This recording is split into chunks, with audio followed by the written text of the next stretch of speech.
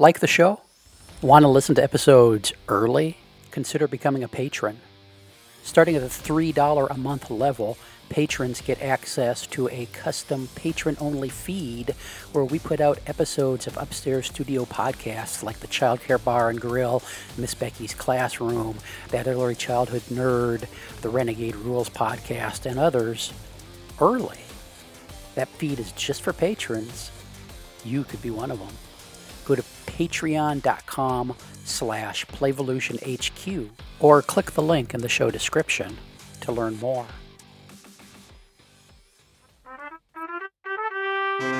Welcome to Renegade Rules.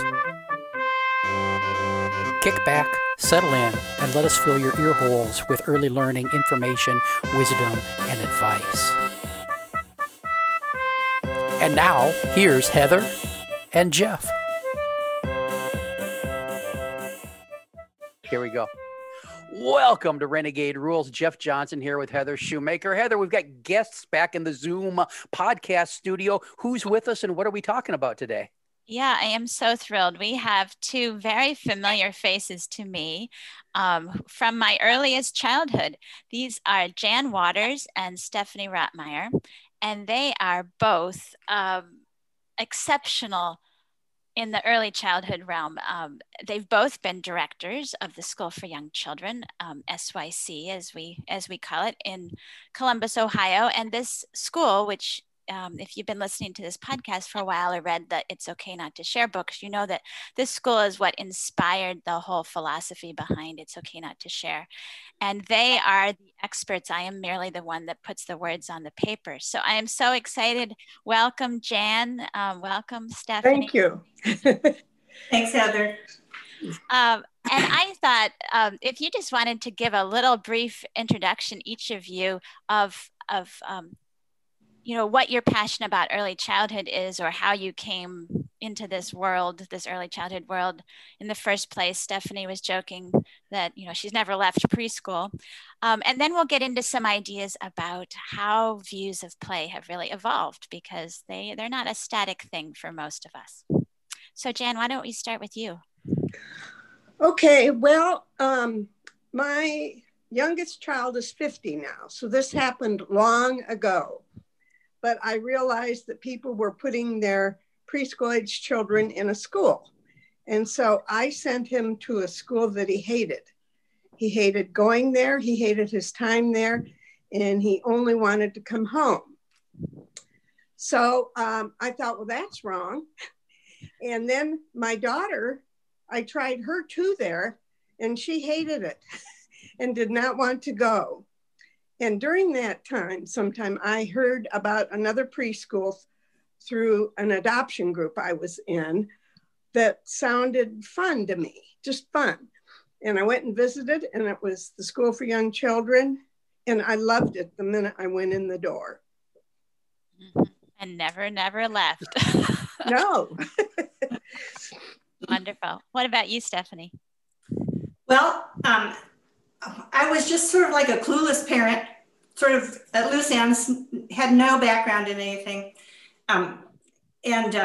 So my neighbor across the street said to me, your kids are the right age for preschool, and there's a really good one like 3 blocks over there. And so I just went there and enrolled them, didn't know anything about it. I just took her word for it, and it was close. And so that's how I got there, and I never left either. It had such a welcoming, warm feeling walking in as a parent, and a very respectful tone to parents and children, I thought. And it just, it sucked me right in, and I never left. And yeah, that's pretty much me too. I didn't know child development. I didn't know anything. I just liked it. And I thought it was a good place for my kids because the teachers were nice and respectful and had lots of toys around. Right. So I'm struck by how you both use the word respect. And that word can mean a lot of different things to a lot of different people. I mean, it can mean standing up straight and saluting and yes, sir, and yes, ma'am. And that's one version of what respect means. What did you see when you say you saw the teachers speaking respectfully?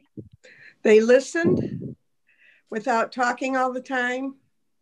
and they considered what the children were saying, and if they could do something about it, they would. And it's like the children were people.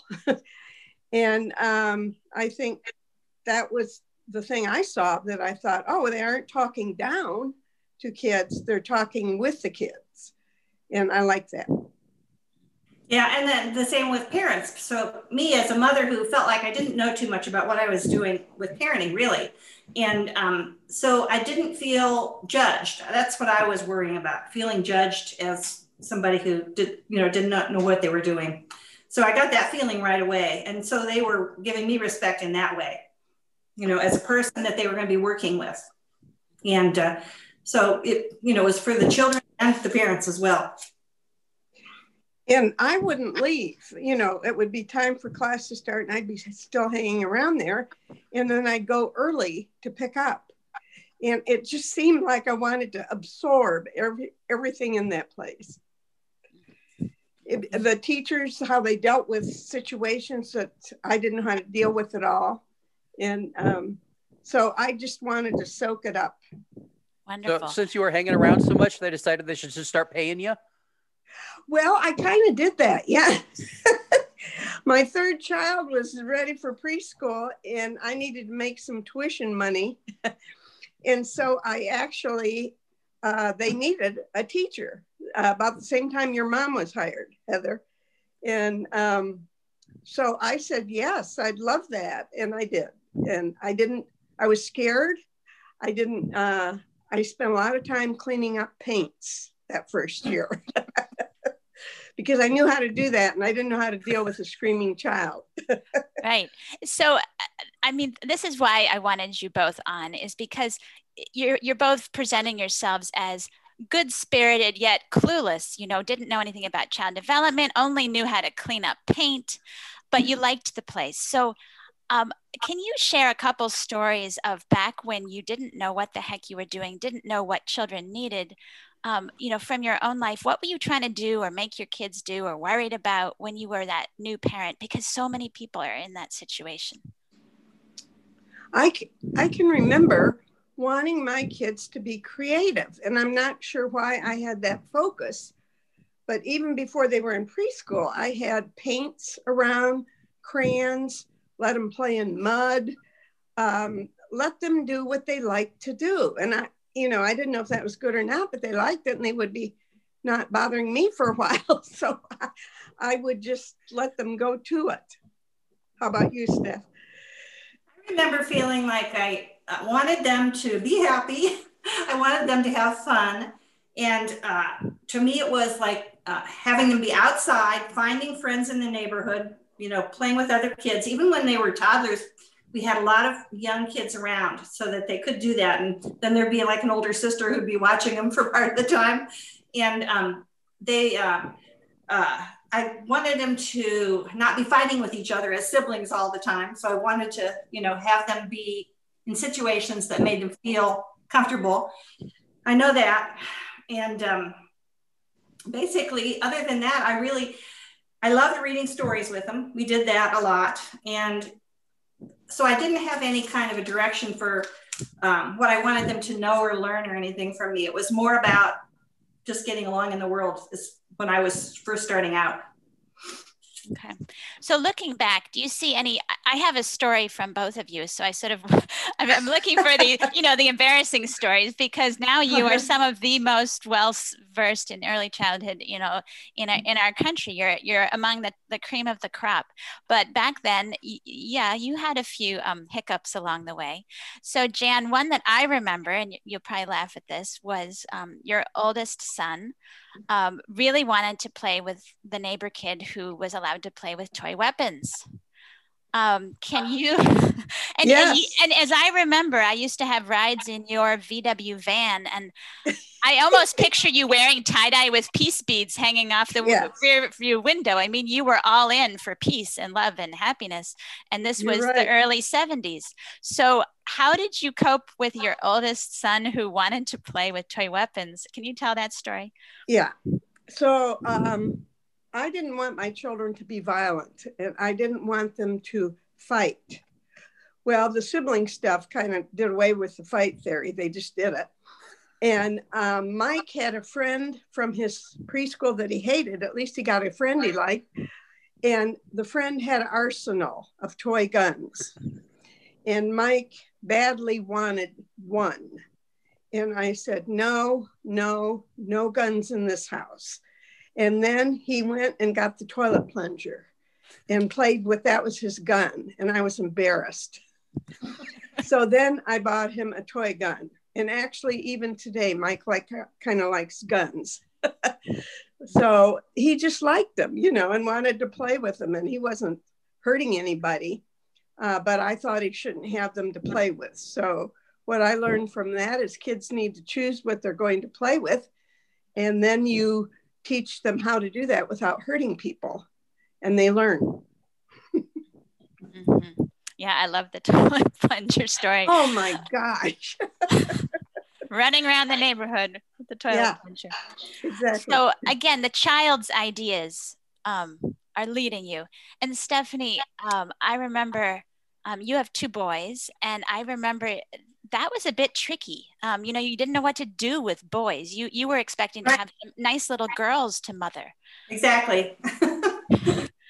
Can you describe, a lot of parents, I think, come to that, or even if they get the gender that they expect, they don't get the personality they expect. How did you cope with that as a young mother, if suddenly you're parenting 2 boys and that's not what you'd signed up for? As soon as I had them, really, I got used to them. But my vision of boys was, as a young child, like having boys pull my hair or tease me, and so they weren't my favorite people. But, getting to, just having children and being with them. And so then I started appreciating the boy stuff, honestly. So it just was a process. What is some of the boy stuff that you had to get used to? I think the fighting, that was what I didn't like, the sibling fighting. And I think that I assumed that was more of a boy thing than it is, but so maybe that was one area where I really had to work and try to, I learned conflict resolution at SYC. So that's what helped me out the most, the very most. And some of the other things that I found out that I loved was, getting messy, getting in mud puddles with them, doing some of the stuff that I never thought I would like to do. And so, so that was part of the process too, accepting messes. So when you both entered the School for Young Children as parents and then later as teachers, what were some of the ideas that were just different than you'd encountered before? What were some of the things that really struck you? Kids didn't have to share. They would make a list, and I never heard of that in my life. I thought you made kids share.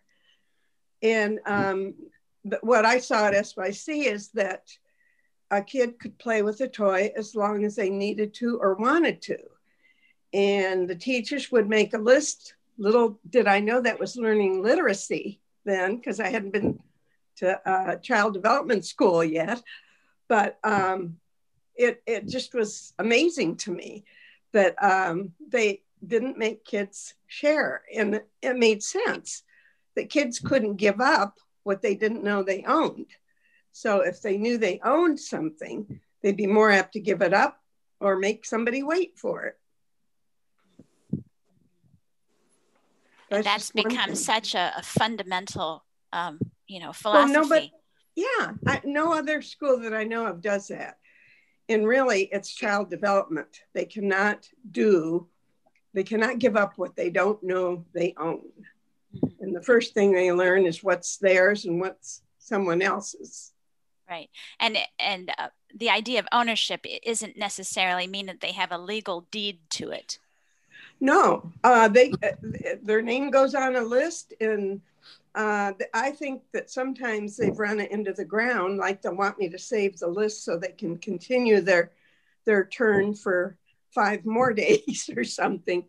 But I think we made a rule that you can only keep it for the rest of that day, and then it would go to the next person. I was thinking about that, Jan, that some of the other schools picked up the idea of turn taking, as it's similar to what we do, but without the understanding of what the child development part of it is that goes along with it, But I think that schools have started doing turn taking with kids.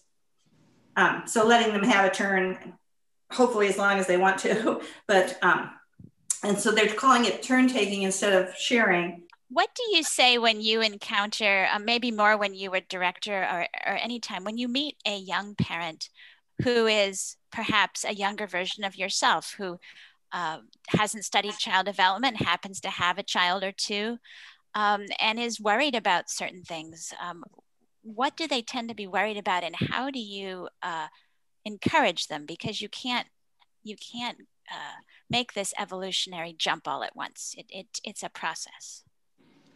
Well, I think listening is the first thing you do. You listen to them and question, why is this a problem, do you think? And how do you feel about it? Their feelings about the problem.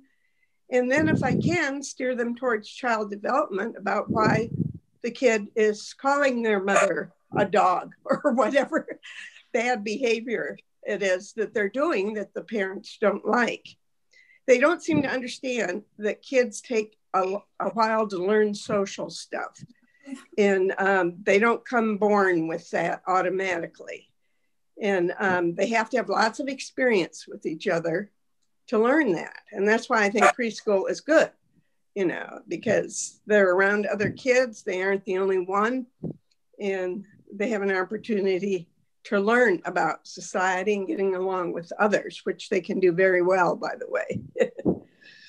All right. So, Stephanie, what do you find that young parents are nervous about and wondering about and trying to get their kid to be different?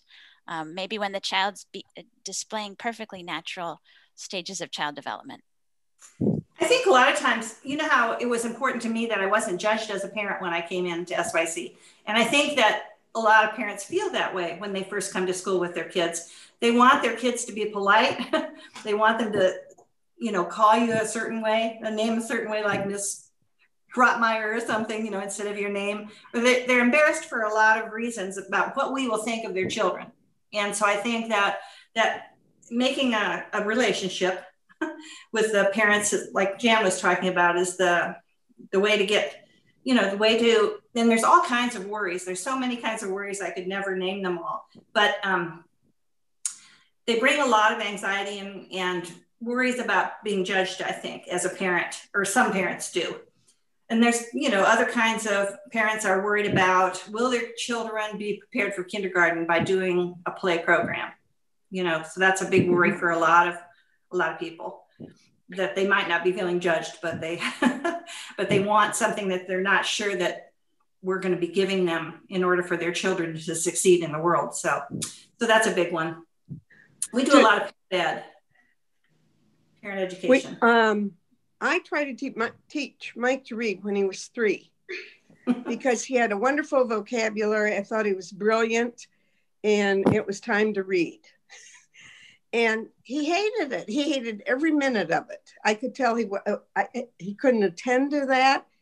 He didn't want to learn it. I think he learned his name, but nothing else. And I thought, well, this is a waste of time. And I didn't know anything about child development. I didn't know about the brain developing. I didn't know what they needed before they could begin to read. And I certainly didn't know they couldn't read at 3 years old. Not very many anyway. Yeah. So, and that's what parents worry about. I think the academics, they'll get behind, not understanding that the social part of school is just as important as anything. Right. And really, yeah. I would say that you're touching on a topic that's so big right now, especially. I mean, back in the 70s, people were slightly concerned, my kid's not reading, but now they're super, super nervous about it. So it's gotten a lot bigger of a worry for families, I think. And it might be such a big topic, we should push that into our next week's episode. Ooh, look at that transition, Heather. You're a pro. I know. Should we wrap it up here then? Yeah, we hope you will come back next week so we can continue this conversation. This has been Renegade Rules. We'll be back soon with another episode. Thanks for listening. Bye-bye. Bye.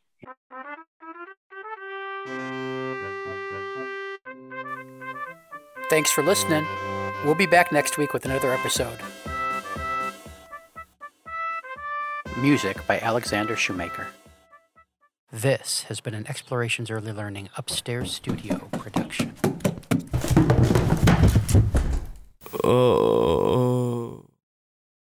Hey, we need your support to keep the podcasts flowing. Go to explorationsearlylearning.com/support to learn how. One of the big things you can do is shop Amazon with the link we provide. You buy your cat food, you buy your kids' books, you buy whatever it is you buy on Amazon, you pay the regular price. We get a small percentage of it. Everybody wins. A lot of people are doing it. It really supports the shows, and we really appreciate it. Give it a try. Thanks. This has been an Explorations Early Learning Upstairs Studio production.